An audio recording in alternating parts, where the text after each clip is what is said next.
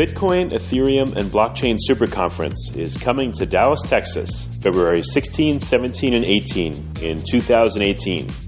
If you know of a better way to get the latest insider knowledge about crypto, to hear directly from the top minds in this field, to interact personally with 800 fellow crypto lovers, hodlers, investors, miners, traders, developers, and founders, then I'd like to hear about it. If you don't, then you don't want to miss out. Register today for the Bitcoin, Ethereum, and Blockchain Super Conference. Go to bitcoinsuperconference.com and register today as a super early bird to get the lowest rates on tickets and hotel rooms. That's bitcoinsuperconference.com. Welcome to Almost Here, Round the Corner Future Technology Podcasts with Richard Jacobs. Future technologies poised to transform our lives for better or worse are the focus of this podcast. Almost Here means these technologies are now here and starting to be used, or just around the corner, from Bitcoin to artificial intelligence, 3D printing, blockchain, virtual reality, and more. Hello, this is Richard Jacobs with Future Tech Podcast. My guest today is Raphael Mazet, CEO of Alice. Raphael, how are you doing?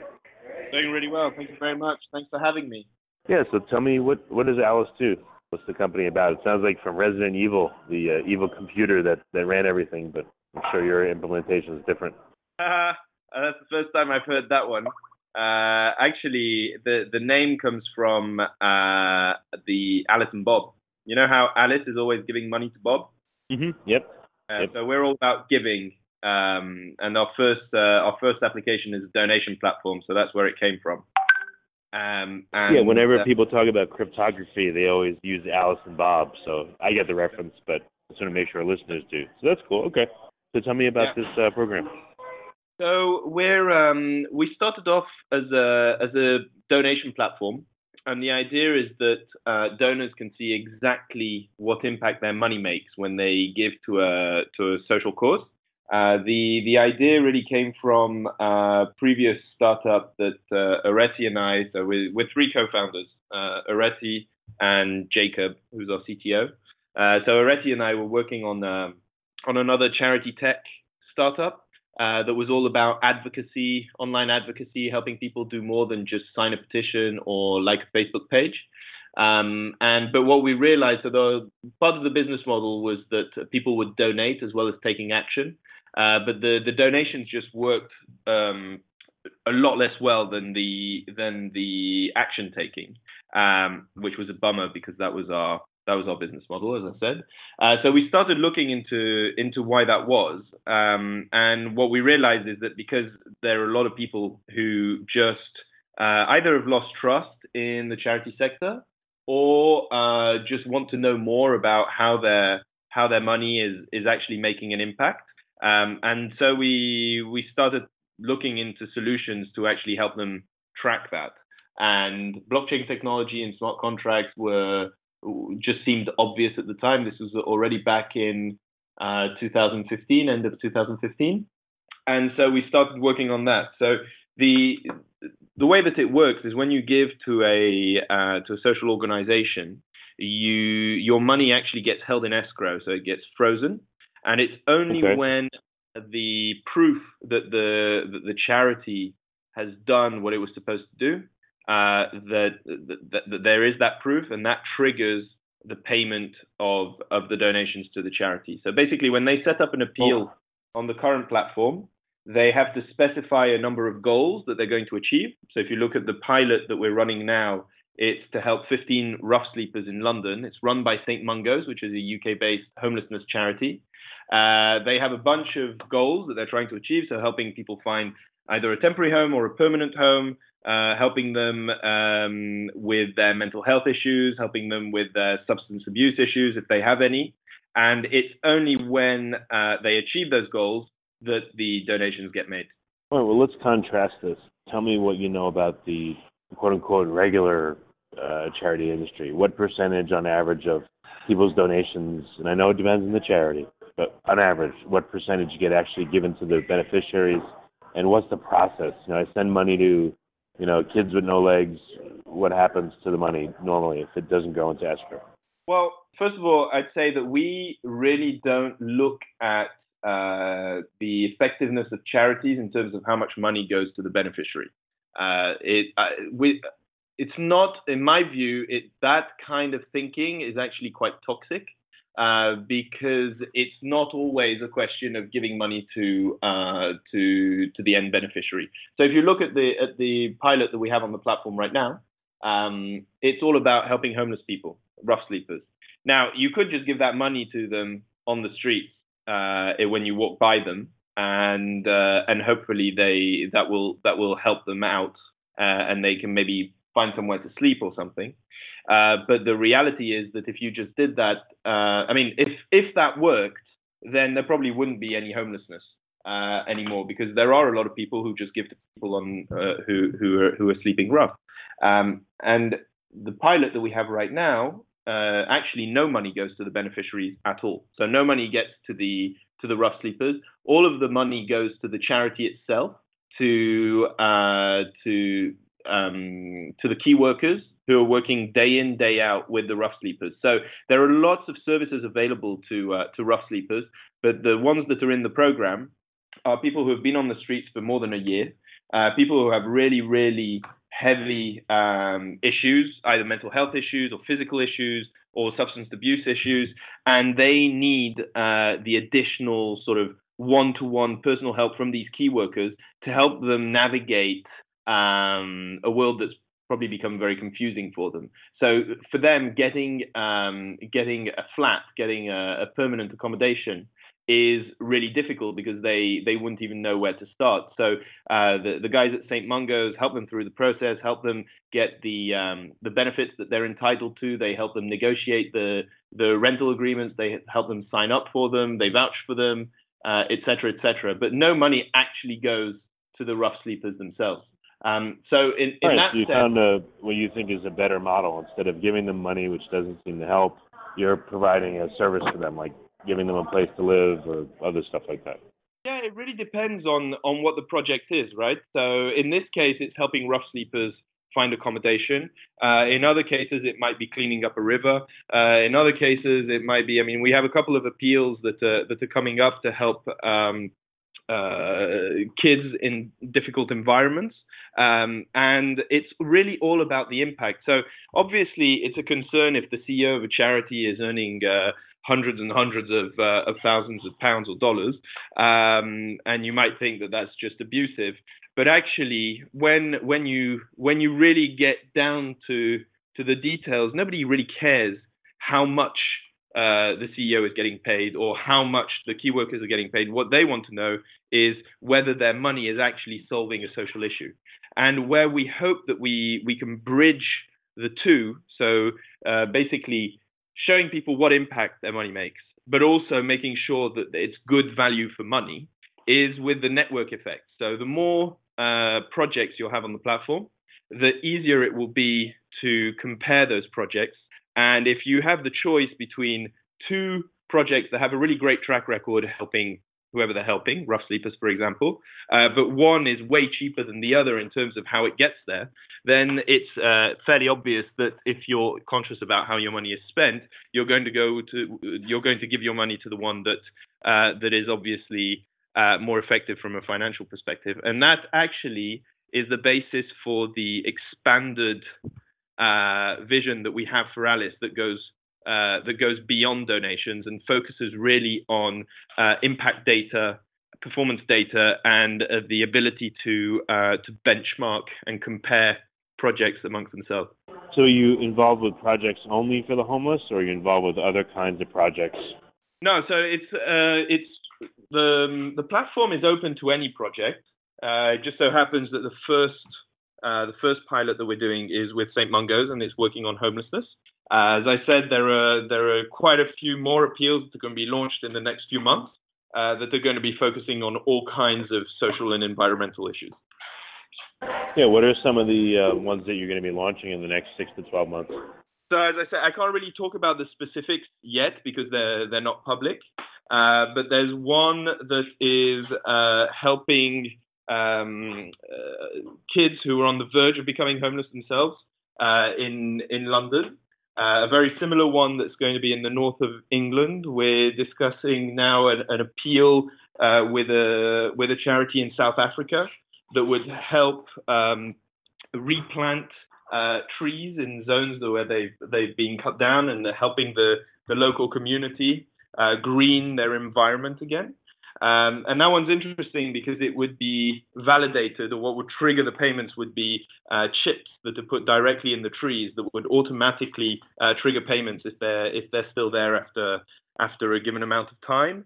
There are others that are funding support lines, mental health support lines, that are plugged directly into the phone banks of the charities, so donors know exactly how many people they've helped. There are just many different use cases that are going to be coming through. So what are some examples of charity efforts you've seen that have flopped versus ones that have succeeded, and why? You mean in general terms, or in terms of what's been going on Alice? Well, what learnings have you gotten? So, all I've seen is, give money to Group A, give money to Group B, but you said that's not as effective as some of the methods you're talking about. So I just wonder how many examples you've seen and why you guys are smart enough to tie donations to results instead of just to handouts. So I wanted some of your insights there. Yeah, of course. Well, the main starting point that we have is that trust in the charity sector has basically collapsed in the last few years. It's something that's true in the UK, it's true in the US, in Canada, in all around Europe. There's just this general cynicism around the charity sector. It's not helped by the fact, I know the UK environment much better than anywhere else, obviously because we're based here and that's where we're starting to work from. But there have been several charity blow-ups, really high-profile ones in the UK, where charities have just collapsed because they ran out of money, because they were mismanaging the money. There are always lots of criticism around how foreign aid is used. There's outpourings of solidarity when there's something like a hurricane that happens in the Caribbean, but then you found out later that actually a lot of that money is stuck somewhere, that it hasn't actually been used for what it's supposed to be used. Everybody's seen on billboards or on adverts on TV that just sending $5 or £5 to X charity could help buy, I don't know, nets to prevent diseases that are transmitted by mosquitoes, for example. But the operative word there is always it could buy nets, meaning that you're not sure whether it will buy nets. Right. So tying the donations to impact, and crucially, making sure that the impact is independently verified, means that we can start reversing the trend in terms of the lack of trust in or the declining trust in the charity sector, and hopefully we can start identifying the projects that really are effective at dealing with the problems that they're tackling, And what we really want to do is just help charities build a track record of how well they're doing. The funding on Alice is, by its very nature, it's unlimited. So it's not like a typical crowdfunding site where you have a specific target. We need to raise, I don't know, $10,000, and then that'll be that, and we'll update you after that if and when we have time to do so. On Alice, it's very different.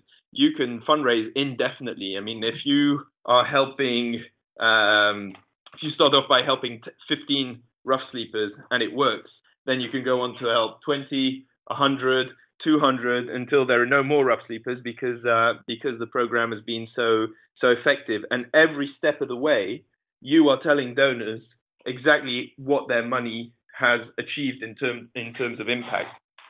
How do you monetize this so that you can hire people to get this stuff done and help the rough sleepers? It takes work to do this. So How do you split out someone's donation into the effort versus the administrative cost? Right. So that's a really, really interesting question. first, so there's a business model for Alice, right? And then there are just the running costs for the charities themselves. So for the charities, they need to specify more or less how they're going to spend their money.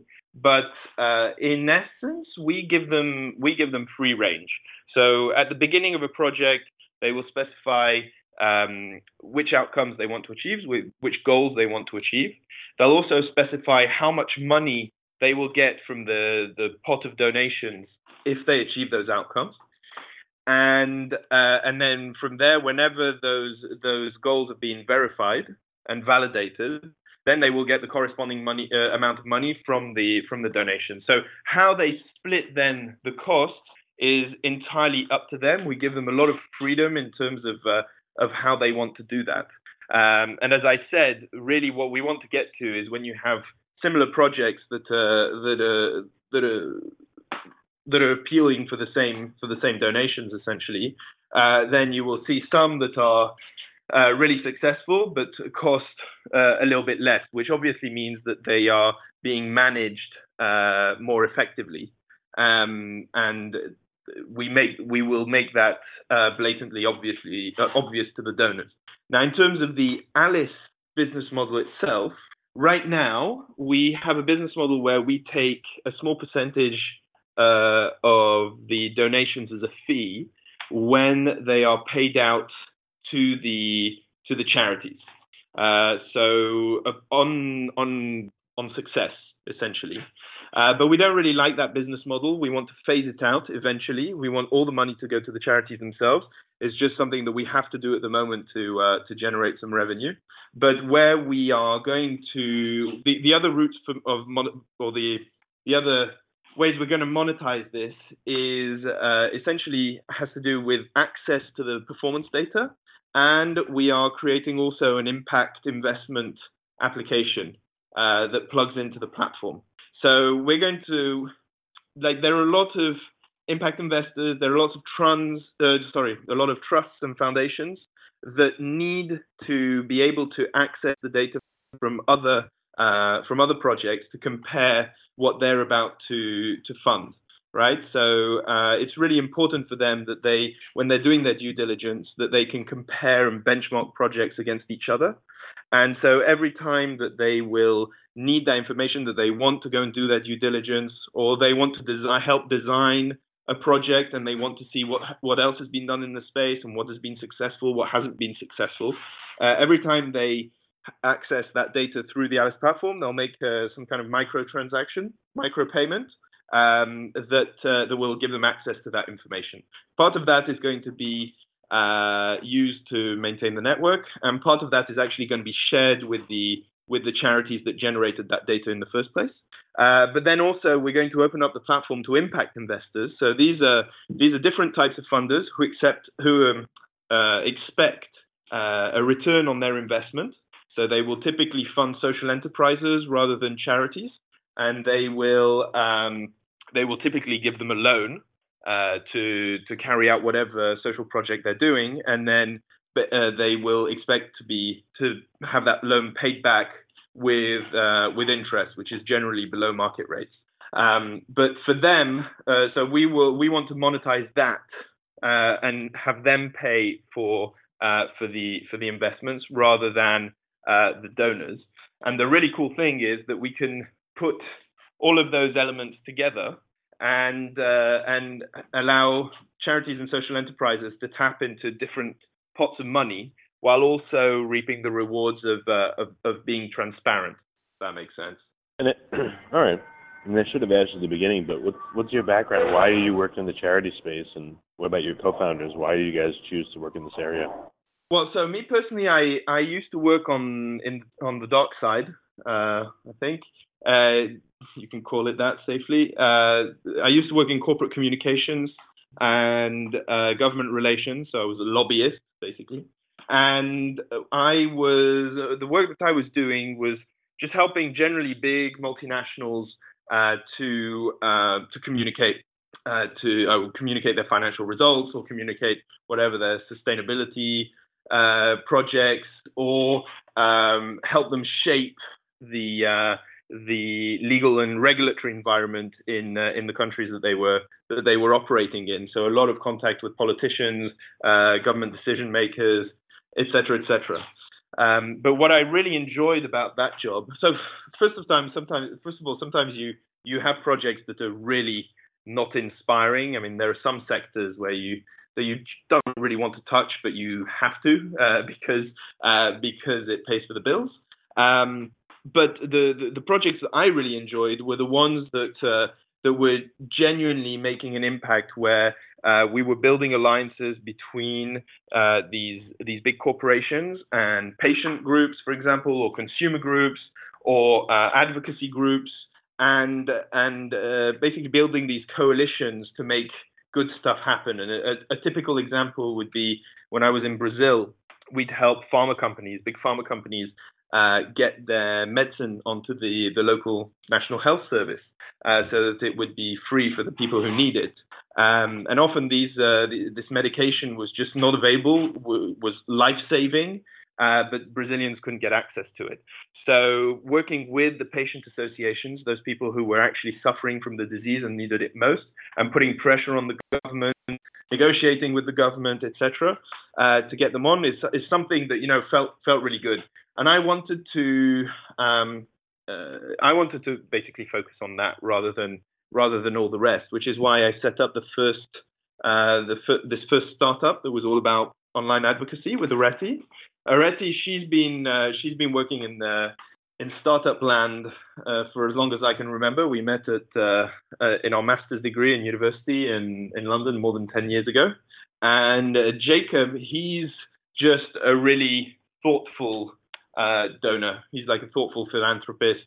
He's one of those people who will spend hours researching charities before he gives donations, and was just getting really frustrated about how long it was taking and how opaque the information was. So he was really, really interested in how we could make that simpler, reduce the cost for charities in terms of like reporting their impact, and showing donors exactly what their money is achieving. All right, well, very good. So, we're going to wrap up soon. What's happening with you guys for the next 6 to 12 months? The Homeless Project, the Rough Sleepers, as you call them, is what stage is that at, and what other projects are coming potentially? Yeah, so we have. So in terms of the current donation platform, there are quite a few more appeals that are going to come online. And as I said, I can't really talk about the specifics just because they're not public yet. But we're going to launch quite a few more projects on the platform that people will be able to donate to. But also what we're going to focus on more and more are these two other pillars of the network. So the actual impact management application that allows people to identify, access the performance data in a much more granular way of different projects. That allows funders to compare projects amongst each other. There's an open ID element to that allows charities and social enterprises to collaborate also in terms of the beneficiaries that they're helping. So making sure that they know when they're helping the same people, but with like some really strong data protection protocols in there. So selective disclosure protocols and encryption on all that sensitive data. And the other one is the impact investment application, which is going to be the third pillar. That's going to be really cool because it plugs in and it can be combined with the donation platform, and it also allows us to build a secondary market where impact investments can actually be traded to secondary investors who have complete transparency on the track record of the project. So we're going to focus on all of those things. Well, very good. All right. So how can people that are potential donors and other people connect with you? Right. So we would love to get feedback from anyone who's interested in helping us. We're going to be publishing actually our white paper in the next few weeks. and we'll be announcing that, and we're looking forward to people just delving into that and letting us know what they think. So we have the best way at the moment to get in touch with us is by joining our newsletter, and you can do that by going onto the website, alice.si. SI stands for Social Impact. And we haven't actually really opened our Slack channel yet, just because of all the issues that have been around Slack. So we're probably going to migrate to something else. But basically, the best solution is sign up to the newsletter, follow us on Twitter. So it's @Alice_SI_, and we'll take it from there. Raphael, that's great. I really appreciate you coming on the podcast. Thanks so much. No, thanks a lot for having me. It's been fun. The Bitcoin, Ethereum, and Blockchain Super Conference is coming to Dallas, Texas, February 16, 17, and 18 in 2018. If you know of a better way to get the latest insider knowledge about crypto, to hear directly from the top minds in this field, to interact personally with 800 fellow crypto lovers, hodlers, investors, miners, traders, developers, and founders, then I'd like to hear about it. If you don't, then you don't want to miss out. Register today for the Bitcoin, Ethereum, and Blockchain Super Conference. Go to bitcoinsuperconference.com and register today as a super early bird to get the lowest rates on tickets and hotel rooms. That's bitcoinsuperconference.com. You have been listening to Almost Here, Around the Corner Future Technology podcast with Richard Jacobs. Subscribe to this podcast, post a review to discover more future technologies that are poised to transform our lives for better or worse, such as Bitcoin, artificial intelligence, 3D printing, blockchain, virtual reality, and more.